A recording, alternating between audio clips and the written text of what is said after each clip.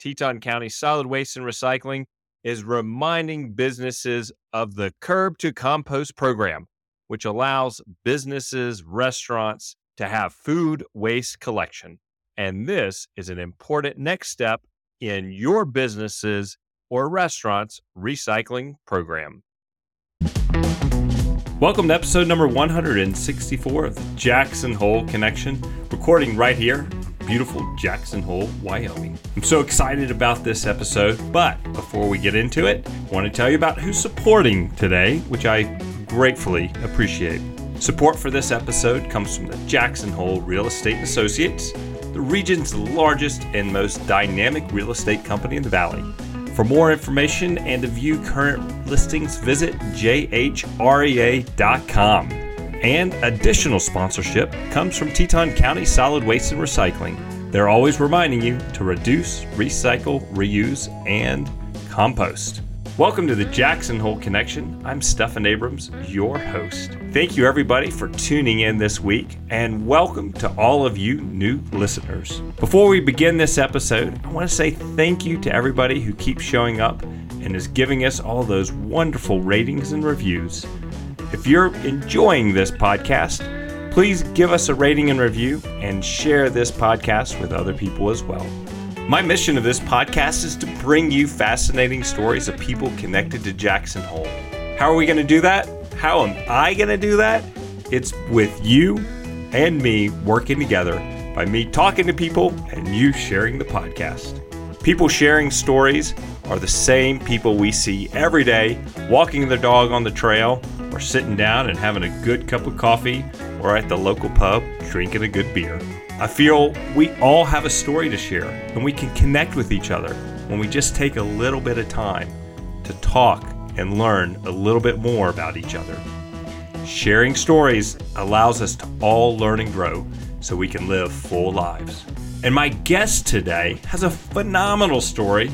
She is Laurie Andrews, and Laurie is a climber, an ultra runner, executive director of the Community Foundation of Jackson Hole, and a person who truly loves her dogs. Laurie first arrived here in Jackson on a climbing trip to climb the Grand, of course, and later planted some roots after landing a job right here in the Valley. While settling down into our little town, working to preserve open spaces, Laurie always found time to be in the place which would take her around the world, and that place is the mountains. Only a few days or weeks before our community began shutting down due to COVID, Laurie stepped into the role as executive director of the Community Foundation. From the view of a community member, Laurie has led the Community Foundation as though she has been there for many, many years. Laurie, with the support of her team and board of directors, was a major contributor to our community in keeping our community healthy on so many fronts, which she will talk about today. Also, Laurie shares with us today how her time in the mountains helped her train for a moment in life none of us had ever imagined could have happened. And how does Laurie do it all? Well, she's going to tell you right now. Laurie, thank you for joining me here today at the Jackson Hole Connection. Delightful to have you here as a guest. Thanks for having me, Stephan. Great to be here. As I start all the episodes, we started off with you sharing your history of how you landed here in Jackson Hole, because we all have an interesting story and path of how we landed here. So where did you grow up, Laurie, and how did you land here in Jackson? So I grew up in Northern California. I grew up in a town called Auburn, which most people know. If you're driving I-80 from Sacramento to Lake Tahoe, just as you start to come out of the valley and into the foothills is Auburn, California. It's the gold rush country. And it was a very sleepy, rural place to grow up. My grandparents had a ranch. I grew up on an orchard. And it was a wonderful place to grow up and be part of my family. And yet I find that it's all gone now, more or less. My parents still live in the area. My sister and nephew live in the area. And I go back about every 6 months, and every 6 months I have seen huge changes. And so really from Sacramento to Lake Tahoe, unless it's public land, it's been developed, and it's really just kind of strip mall after big box store all the way to Tahoe. And that really motivated me when I look to where I landed with land conservation and being very attracted to Jackson and the wide open spaces of Wyoming, I had a pivotal part of, I was in my late 20s. My family did not grow up camping. And we were outdoorsy and we had a ranch, but camping wasn't a thing for my parents. So when I was in my late 20s, my brother invited me to a trip to Alaska over the 4th of July and really didn't know what I was getting into. There's a lot of funny stories of, I brought a change of clothes for every single day and I brought enough food to feed an army and I put it all in my backpack. But I just fell in love with being outdoors, being on the trails, and really changed my life.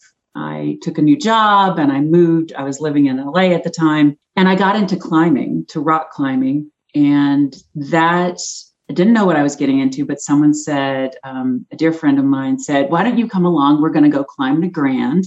And I said, sure, of course. I'd love to climb the Grand. Where is that exactly? And I remember coming to Jackson and being in the town square for the farmer's market. And we had climbed the Grand successfully. It was amazing. And I remember going, how does someone live here? And then I found myself 2 years later, I was with the Nature Conservancy. I had started with them in San Francisco and then up to Seattle, Washington. And there was a position open in Jackson. And it was to do land conservation. I had been in fundraising and I found myself in Jackson in 2003, moving and with the Nature Conservancy based out of Jackson, but doing most of my work in Fremont County and Sublette County. Huge education. And the other great part of the job with the Nature Conservancy is that it was part of my job to travel all of Wyoming, all the way to the border of South Dakota and everywhere in between to get to know the state. And that was magical because it is a wonderful state with lots of treasures for sure, especially outside. And so I found myself in Jackson in 2003 and found I came for a job, which I know is not what everyone can say, but I actually came here, gainfully employed, renting a cabin that you could see through the chinking. There was as many animals inside as there were outside. My mom pointed that out when she came to visit, and it was wonderful. Wonderful to be here. That's a beautiful story. Thank you for sharing. I appreciate it. I have a few questions about your story. First, I'd love to know what type of orchard did your family have? So we were in the foothills, as I mentioned, outside of Davis, the University of Davis. So the orchard, before my parents were able to buy the orchard, it was a testing ground for the University of Davis to see how different fruits, in particular peaches, grew. And so there were different rows of different peaches. So we would have peaches starting in May, going all the way to July, August. We had cherries, we had nectarines, we had tangerines, but peaches were the predominant crop there. Mm-hmm. Fascinating. Do you still like peaches? I love peaches, but I am a bit of a peach snob because peaches are meant to be picked off a tree, and they're a very different fruit when you're able to pick them ripe off of a tree versus a little bit hard, rock hard, and ripening on your counter. So yeah, bit of a peach snob. Yeah, I could see that. I'd be with you too if I could go pick a peach right off the tree and eat it. Now, starting here with the Nature Conservancy, you mentioned your role was to cover the entire state. Actually, I visited the entire state, but I was to cover Fremont, Teton, and Sublette counties. So really just the western Wyoming areas. Mm-hmm. Now, traveling other parts of the state, I feel a lot of people hear about Jackson and they just know Jackson. Right. And you said it very well, how magical the rest of the state is. Yes. What are one or two places that you visited during this experience that you want people to know about in the rest of Wyoming? Oh, that two jumped to mind, and I could name 20, but two jumped to mind. So Ten Sleep. Ten Sleep is a beautiful area that has climbing, hard climbing, at least for me. But it's one of those kind of like the Grand Canyon in that you don't know what you're going to see, and then you see it and you go, oh my goodness. So Ten Sleep jumps out to me. The other area that jumps out to me is the Bighorn Mountains. And I went to do a race in that area. And, I think we are so attached to the Tetons, and they're such a signature for obviously Teton County. And I remember going to the Bighorns and the wildflowers and the hills, and it just lit me up in that hills are stunning and trails are stunning. And the other place I want to say is Du Bois, because Du Bois is 90 miles away. So anybody can go visit Du Bois this weekend if they wanted to. If you get in your car, Togety Pass is, I think, one of the wonders of the world, in that it's a longer pass than Teton Pass. And Togety has, you just come up into those mountains, and then you have miles that you're actually in the mountain range. There's a good chance you're going to see some animals, some megafauna animals that will make your day. And then you come into the town of Du Bois, which if you just stay on the main road, you'll go, okay, that was quaint. And that was kind of a Western town. And then if you take a left or a right off that main road, you will get into stunning country and really worth a weekend drive or a visit to spend a weekend in Du Bois. Highly recommend it. That was 3. So there you go. Quite all right. I'm sure we could keep going to about that list of 20. And I'm glad that you snuck in another one. And I've never thought of Du Bois as a place to go visit. It's certainly another access point to the winds. It is. Just past Du Bois. And I've been out there and seen some sheep, but I will add it to the list for the family and I to go explore more. Well, the thing to remember is that Du Bois sometimes doesn't have snow when we do. So if you want to jump on your mountain bike or jump on a trail, you can still do that in Du Bois when sometimes our trails are covered in snow. So just something to think about. Very good point. Thank you for sharing that. I'm sure. And you also spoke about how you became a climber, and that's what brought you out here to Jackson. Yeah. And if I know correctly, you've done some pretty interesting climbing trips, haven't you? I have. Yeah. Yeah. Would you like to share about some of these trips and what made them a unique experience for you? So one, I have to say, I just was very fortunate early on to meet special people that were willing to take me with them and to keep me safe and to lead, which all the climbers know, you got to have someone leading. I'm really good at following. I'm a great follower, but I'm not that great at lead climbing. So truth be told, I got into climbing late in my 20s and my early 30s. So no excuse, but I'll follow pretty much my friends anywhere. So when I got connected to a group of women that were heading to Ama de Blanc, and as it turned out, a woman that guided for Exum, Angela Haas, really well known, one of the best climbers in our country, I would say. Angela Haas was leading the group, and a woman named Ellie Pryor was a friend of mine that was here. So I landed in Jackson in 2003 in June, and that fall they were heading to Ama de Blanc. Now, Ama de Blanc is in the range of Everest, same Khumbu range there.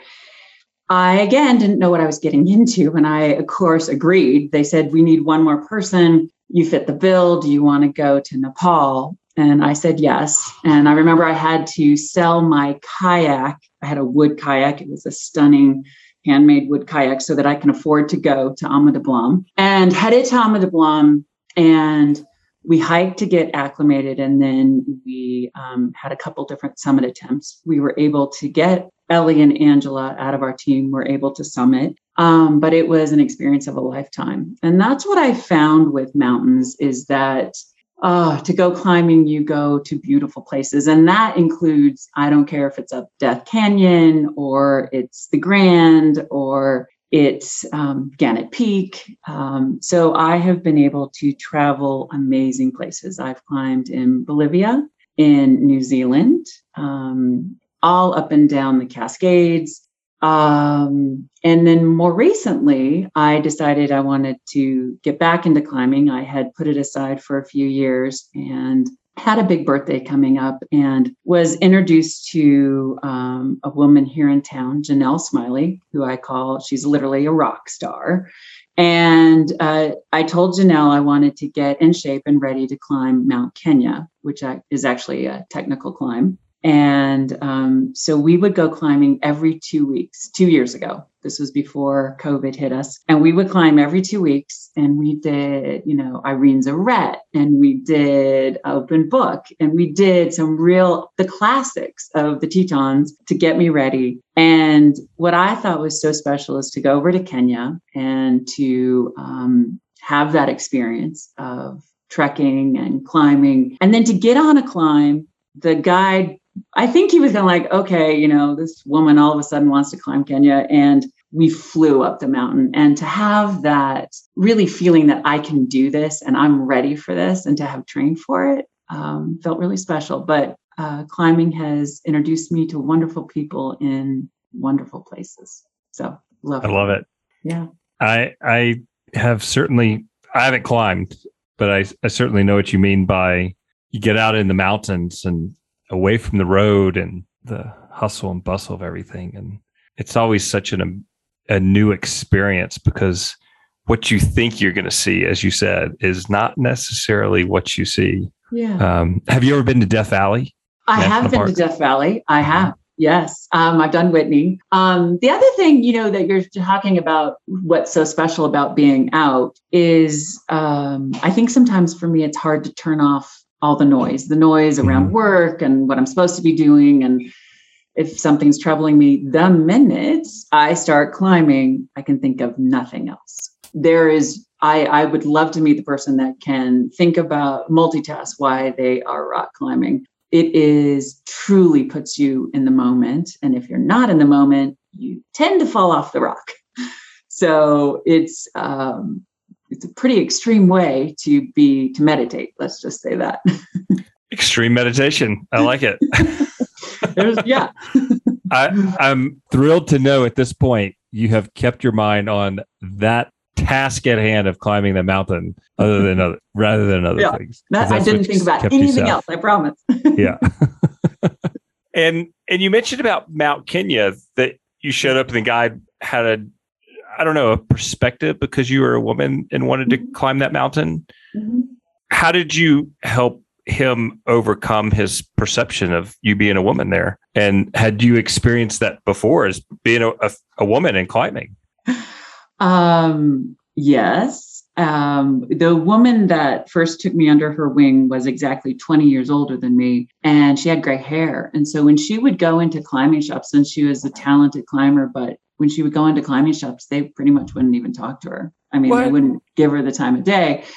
And she just said to me, she goes, Laurie, I'm not here to prove to anyone that I'm a climber or I'm this or that. I'm just having fun and I'm living life. And here's, I'm going to get what I need. And then I'm going climbing. Mm-hmm. They can have their issues. And she just instilled within me to be comfortable and never to kind of prove yourself. Climbing is not a great place to prove that you're better than you are. You don't want to get in over your head or overpromise or overcommit, because it's dangerous and you have other lives in your hands. So, be really comfortable in who you are, and ego has no place in climbing, no place at all. And as far as Mount Kenya goes, the funny part of the story is my husband was very supportive, but he doesn't climb and he's not even going to think about climbing. So the way this worked is we moved camps for 4 days to get to the base of Mount Kenya. And the climbing guide was more interested in talking about fly fishing with my husband,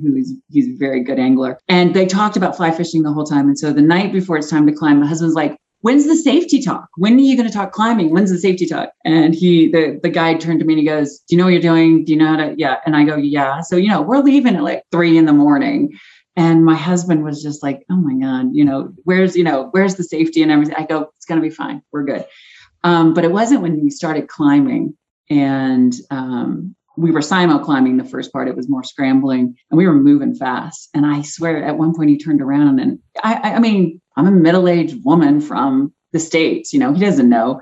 And then he's like, we're going to do this. Because Kenya has a false summit that most people do the false summit and call it good. Mm-hmm. But to get to the real peak of Kenya, you go to the fall summit, then you have to go down and then across an ice field and then up the final part. But you have to be moving because the weather comes in like clockwork at about 2 p.m. and you've got to be going down. And so we made that. But I would say, I think, Stefan, sometimes you just got to show up and do your best, and people will realize that you mean business. It's okay.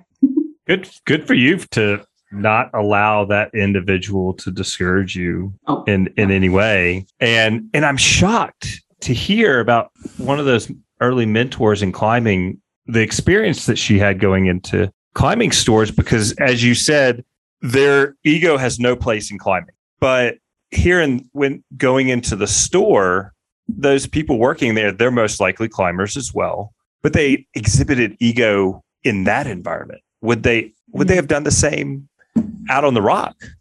Well, I don't know. That's a really good question. I will tell you this, that I love going out with Janelle. Mm-hmm. She's the strongest climber I've ever seen.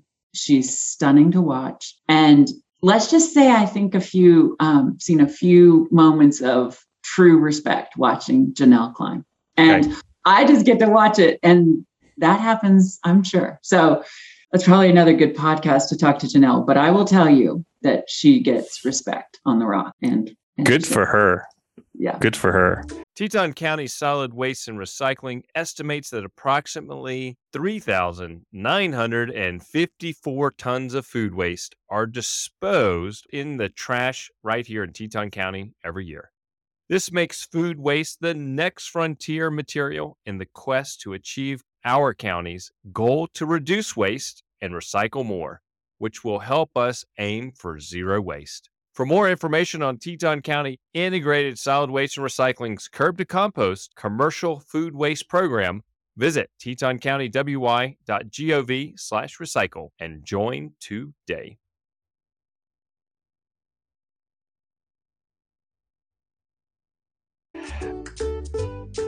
Jackson Hole Real Estate and Associates is the market leader in Jackson Hole, providing every client with unparalleled professionalism and breakthrough marketing strategies. Their organization is comprised of dedicated and experienced real estate professionals, and they offer a collection of some of the most sought-after properties right here in the Valley. For more information on buying, selling, or market stats in Jackson Hole, visit jhrea.com or call 307-733-6060. And Teton County Solid Waste and Recycling is reminding you to bring your reusable bags whenever you go shopping for groceries or other items around town. Remember, those reusable bags are great for the environment. By using those recyclable bags, we will continue to reduce the amount of products that we send to the waste stream each day. Also available at the recycling center is food waste composting and yard waste composting. Just give them a call at 307-733-7678 for up-to-date hours of operations. Let's go back to work and what you have done here in the Valley, because your contributions to this community are very admirable and appreciated. And so you went from the Nature Conservancy, and then did you go to the role where you were just before where you are now? Yeah, I went to the Land Trust in 2005, and I was with the Land Trust for 15 years. And it was huge step for me to start to run an organization, to be the primary contact with the board, and to have a budget and strategically decide where the organization's going. And it was a big step. And this community watches the Land Trust very closely, and open space is a really big deal here. Mm-hmm. I think there's a lot of passion for it, but there's also a lot of controversy around open space and how we use our land here. So huge learning experience. It's always about who you get to work with, be it the landowners and the donors, as well as the board and the staff that I was very fortunate to work with. Very fortunate. And now you are at the Community Foundation. I am. You started there in the was it right beginning of the pandemic? March just before 1st of 2020. Talk about timing. What, 15, 20 days later, the village closes? So I was in my role and I was here for 1 week and then we closed the office. So I got to know my staff and my board via Zoom. Oh yeah, that's fun. Really the community was rolling, things closing. And I remember going to a town meeting and it was wall to wall people in the meeting, and they were deciding to cancel. What would they be canceling in March? Hill climb. You're right. It was the hill climb. And I remember thinking, okay, this just got real because we don't cancel the hill climb. I mean, it's, most important weekend in the winter for town. And so went to we had a special board meeting and decided to create this community emergency response fund. And Stefan, I kid you not, I went home and I didn't have a place to work. I'd never worked from home before. I didn't have a desk. I didn't know I didn't know where I was going to work, the kitchen table. And I cleaned out this kind of side room that I had considered a storage unit and had to get rid of. Literally my husband was thrilled. He's like, I just was throwing things away so I could have a place to sit. And this is going to be for 2 weeks. It's all going to go for, maybe a month, but this will be 2 weeks. And then I'm back in the office and this will all be just this weird blip on the screen. Not a blip on the screen. And I just remember this was kind of my war room of what the community was needing. We also started immediately. So interesting transition to go from conservation to the community foundation, which really focused on health and human services and all different interests of our community. And some people have been very forthcoming with me to say they're a little worried about this conservation person all of a sudden taking over for the community foundation. So we started Zoom calls for different areas of need. There was a food call, there was a behavioral health call, shelter call, immigration call. So you get the picture that there would be all the groups or people interested in that area. So you'd have 20 people on the call. And I remember very quickly, we were heading into spring break. And for 2 weeks, there were going to be 300 plus kids and families that had zero food. And we were watching the businesses close. And so on that call, it was determined how to secure the food, how to deliver the food. And what was really amazing to me for the community foundation was we were able to be on the call and say, money's not the issue. Resources, financial resources are not the barrier. If you have the people and the system to get them the food or get them the shelter or get them the masks, because we created this community emergency response fund that people were so generous to help fund, we were able to fund very quickly the needs of the community. And I think about that because I think as a community, we were to, not easy, but to have a little bit of a softer landing than other communities. And I'm not saying we still have huge needs. And I think it also showed us that, Stefan, that, wow, as a community, we have some huge needs. And I think the pandemic really underlined and highlighted some of those needs in our community. What a beautiful blessing to think about the community we live in and how some important people came together to said, we're going to make sure this happens and it's not going to be a financial barrier. No, I just think if so many other places had that same support. Right. Well, and I think this too, Stefan, we were talking about rock climbing, and we truly have rock stars in our community, and they're not on the rock right now, but they are the best in their field and they are dedicated. And this is the other thing, is that people were dealing with, their own families and their own childcare and their own illness and their own, stress and anxiety around what was going on. And yet they showed up every day to make certain that certain organizations were helping our community. I mean, they didn't take a break. They didn't say, I got to take a pause, I'm out.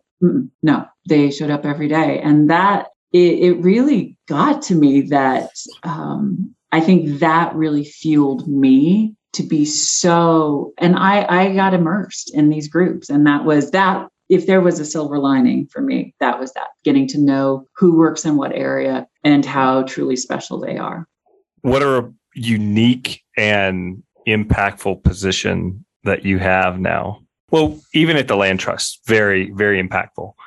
Yeah. But with what you have helped coordinate, it's, how does the community ever thank you? Well, you know what? Is we decide to be kind to each other. That's the other thing, is that I worry sometimes, Stefan, that we forget how to be kind to each other. And I know stress is high, and I know people are really struggling. And yet we're all we have for each other.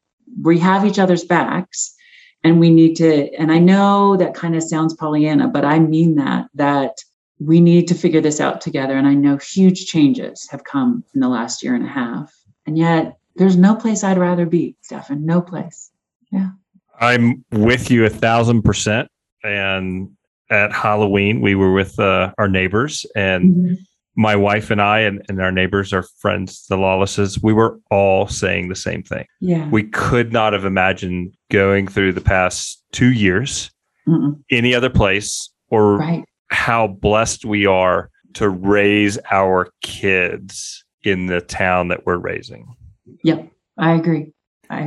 But even if somebody's not in this town, they still have an opportunity to make an impact, even if they feel as though it's not moving the needle much. Wherever they are, they can find some organization and be kind, like you said. Right. And it just takes one to start and bring others along. Yeah. Yeah. I do want to talk about housing and the shelter aspect of things. And I'm very curious to know, has there ever been a coordination with the land trust, because they're about protecting land and protecting land that has existing housing on it, to where we see maybe a certain amount of gentrification, if we want to call it that, doesn't happen, because we need certain shelters for people in our community. Well, we do know this, is that housing has, I think, been an issue for our community for a very long time. But the last year and a half took it from an issue and something we struggled with to a downright crisis. And I don't use that word lightly. I do think it's a crisis. I think it is being very aware of the fabric of our community and what matters to us. I know, Stefan, I would guess that you're similar to me, that every week someone is moving that you just can't believe they're moving. And it will impact your life, and it'll impact our community. And you don't know how you get that back. I mean, you don't, special people, and it's borderline overwhelming. So to me, I look at this and I go, okay, how are we going to, we are a passionate community. We have resources as a community. And if we're going to get this, how do we get together to make a difference? And I think it needs to be collective. It is not one organization. It does not sit with one organization. And I think we need to look politically at what are we willing to do? What are the policies? What are the zoning? What are we willing to do? And that's hard, because we love Jackson just the way it is, right? But we have to figure out where we're willing to put the housing for the workforce, affordable workforce housing. So we have to look at the policies. We need to look at the Housing Trust is doing amazing work to make certain that there is some affordable ownership. And then we have to look at the housing department is looking at how to do rentals. And to me, it's more how do we coordinate our efforts and really put the pressure on the right places, pressure for the funding, pressure for the zoning. And it takes a lot of leadership. And so I think that falls both on the private, the public, and the nonprofit sector. So all three of those are important. We have strong in all three. So now how do we coordinate all three to go in the same direction? That's a monumental undertaking to coordinate, because as simple as it sounds, boiling it down to three, it's still a lot, because those are three large areas that are independently maneuvered. True. I will say, I don't think private philanthropy, the private dollars and donations will do, it can make a difference, but it won't solve the whole problem. And so that would be the one thing I would say, is that let's get firing on all cylinders in the private philanthropy for this. and I think we need another funding source. I think public funding source. I think we need people at the table, and we need to say we're going to build it somewhere. Mm-hmm. I wish people could see your facial reactions to this podcast, so it's just all audible Yes. right now. But I certainly appreciate that. Now, the Community Foundation, Mm-hmm. There's community foundations all over the country. Yes. How is this community foundation in Jackson Hole similar to other ones around the rest of the country, but also what makes it unique? It's a great question, Stefan. And I have to tell you, the first year in my role, I had no idea, because I actually loved doing my homework, and land trust. I was involved in, nationally on land trust boards and and I knew I could have given you that answer. But the first year of this job, I have no idea. I've had more time recently, but I'm just laughing because if I was going to get low marks, I had no time to breathe. I didn't know what anyone else was doing. I just knew what we had to do. But having said that, in the last 6 months to 8 months, I've had a little more time and interacted with other community foundations. So what I would say is similar is community foundations are unique to their community, and they have a flavor and a style, and they reflect the community they serve, as they should. They also are similar in that they are looking at what I would call the overarching larger community needs. And we did a community needs assessment in this community. St. John's Health and the public health do that. So when you look at what are our larger needs of our community, we know housing, behavioral health. If you take behavioral health and split it into mental health and substance use, we know that these are the overarching larger, they're the top three if you split those out. So you've got behavioral health, mental health, and substance use and housing. And so every community foundation needs to know what are the largest needs of their community and how are they going to impact those? Can they help in some way? I think you know this, Stefan, that the community we were instrumental in something that's coming out soon, this behavioral health assessment. It's a report of our community coming together and giving their feedback on where they are in really around mental health and substance use coming out of or in the middle of this pandemic, wherever we are in this. And it has taken a hit on our community. Our community has taken a hit more than the national average and more than than other mountain towns. So we are feeling this. It isn't our imagination. It isn't just kind of anecdotal. So I think it is important for community foundations to know where their community is and to engage in that way. That is how we're similar. How we're different is Old Bill's Fun Run. And I think after 25 years, we all take Old Bill's Fun Run for granted, in that that's who we are. And it's a signature of this community, that second Saturday in September when we hopefully come together to run. But more importantly, this community comes together in an amazing way to help all the nonprofits. And what I think is important to point out is that Old Bill's Fun Run is not focused on one nonprofit or one area. It is to support generosity across the board. And it is the most democratic way to give is, you go to Old Bill's and you say which nonprofits you want to give to, and these co-challengers and Mr. and Mrs. Old Bill have put a match together for every nonprofit.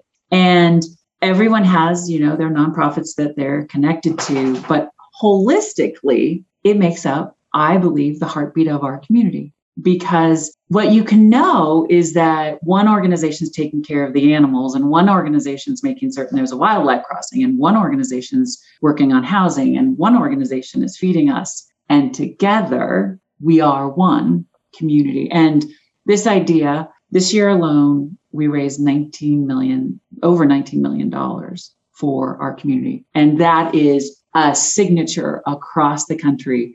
Community foundations have tried to replicate this. It takes a lot of work and it takes a lot of community will to do this. And Mr. and Mrs. Old Bill are just amazing. Their vision and their willingness to be so generous. Yeah. Have other community foundations been able to replicate Old Bill's model successfully? Not that I know of, Stefan. I think there's been a few, but it takes such a dedicated group to make that match, which then motivates the rest of the community. Mm-hmm. The match is not, it takes a lot of work to make Mm-hmm. that happen. So yeah. Mm-hmm. I want to go back to the community behavioral health assessment Yes. of our community. And you said that our community took a bigger hit in, was it mental health than other communities and especially other mountain towns? Yes.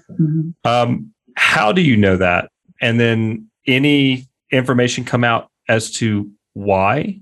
So what we were able to do is we surveyed the community. And because we were able to get just under 1,300 responses, that makes it statistically valid for our community. And we were able to get different segments of our community at numbers that are able to represent those different segments of our community. So seniors, and this was only 18 and older. This was not looking at our youth. And the area, the one slide that jumps out to me the most, Stefan, is that if you look at mental health days, so the question asked, how many days have you struggled with your mental health, be it anxiety or increased stress in the last month? And good news is we had this from 2017. And so before the pandemic, it was 3 days, like 3.2 days out of a month is what they said. It's now just over 7 days.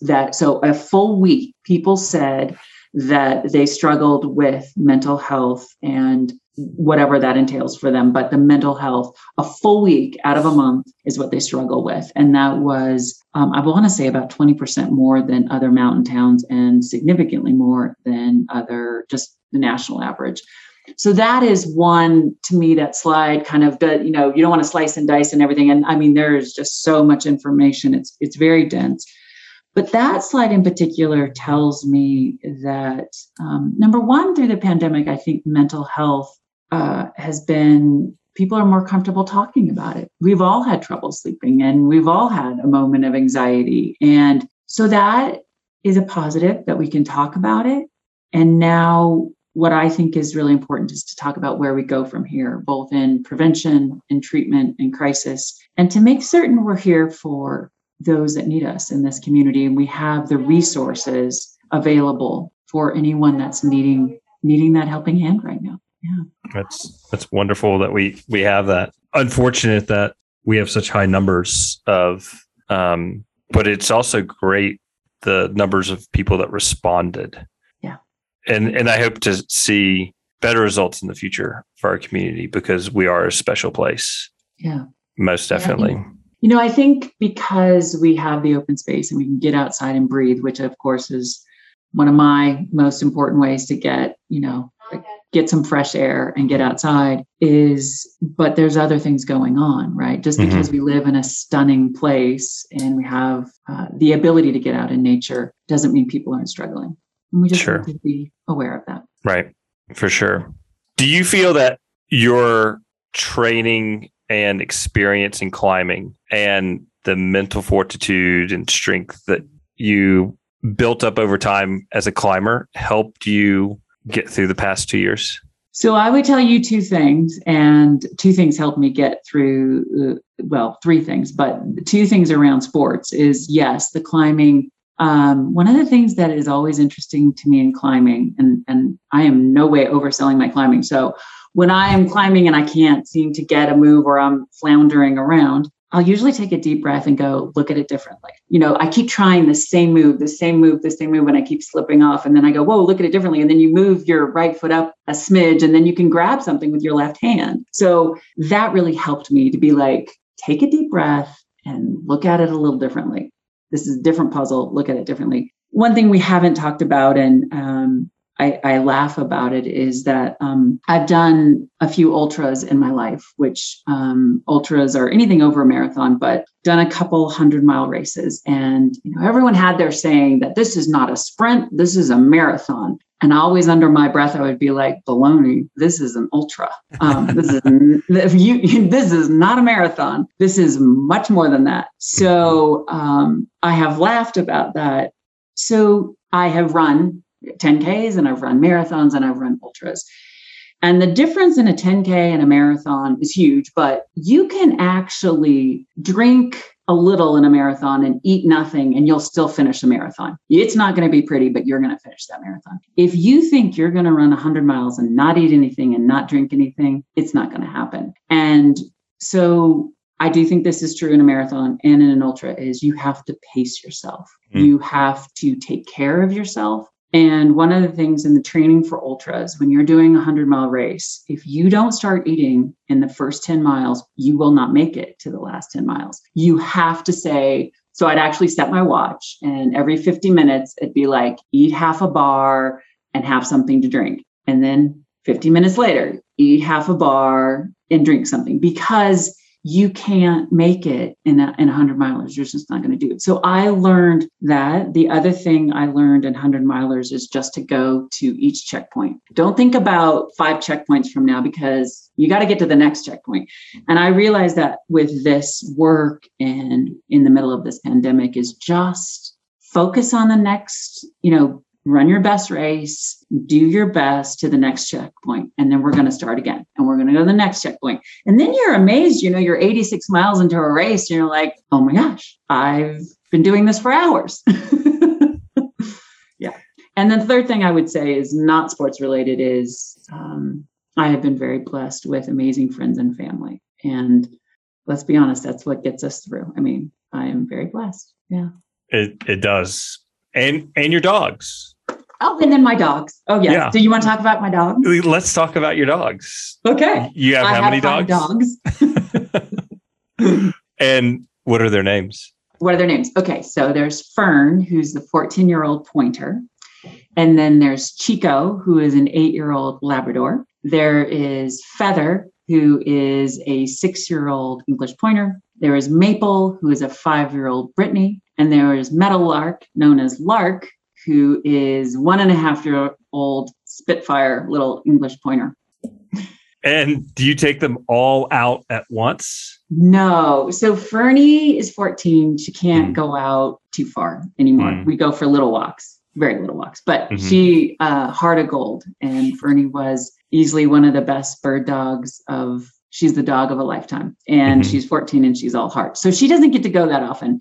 I usually go out with 2 or 3. I just kind of rotate them. But usually when you run into people with 4 dogs on a trail, they're a little overwhelmed. So keeping them reined in, but they are bird dogs. And so they are finding birds, which is also really interesting stuff. And so you'll be on Game Creek, we'll be on Game Creek or Cache Creek. And they'll go on point. Well, they don't go on point on the trail. They go on point off the trail. So I'll be bushwhacking and people will be like, excuse me, the trail's over here. And I'm like, yeah, my dog's on point over here. And they're like, no, the trail's over here. I'm like, I got to go deal with a dog and a bird and I'll get back to you. So that's what a run looks like with me. I appreciate that. And I take it they've probably helped you train for some of those 100 milers. They have. They inspire me. I think it's more in the winter. Most people are like, well, you don't go out when it's snowing. Of course I go out when it's snowing. They're bird dogs and they need to get some energy out. Maybe I do too, maybe. So we go out, rain or shine, snow, sleet, you name it. We've done some interesting things and they're always having a good time, Stefan. I mean, they don't like the one kind of weather that the pointers in particular don't like is when it's that 36, 34 kind of rainy snow and wet. They're okay with the snow and but they don't like that kind of really cold, but not quite snow weather. I don't like it either. I'd rather it snow. If it's going to snow, snow. If it's going to rain, just rain. Snow if you're going to snow. That's right. Yeah. I don't think my dog likes when it's that rain, snow mix. Snotty rain, snotty rain. Snow or whatever version you want to call it. Yeah, the snrain. The snrain. That's right. Yes. Well, Laurie, I have so enjoyed getting to learn more about you and all of the impact that you've made on this community and where our community is. If people wanted to reach out to you, what is a way for them to connect with you?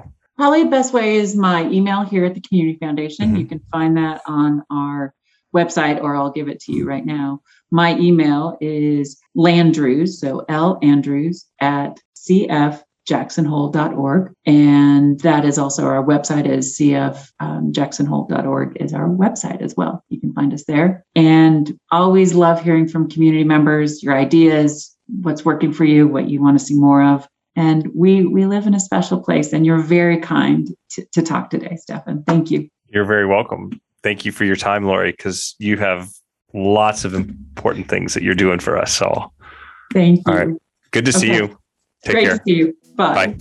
To learn more about Laurie and the Community Foundation of Jackson Hole, visit thejacksonholeconnection.com, episode number 164.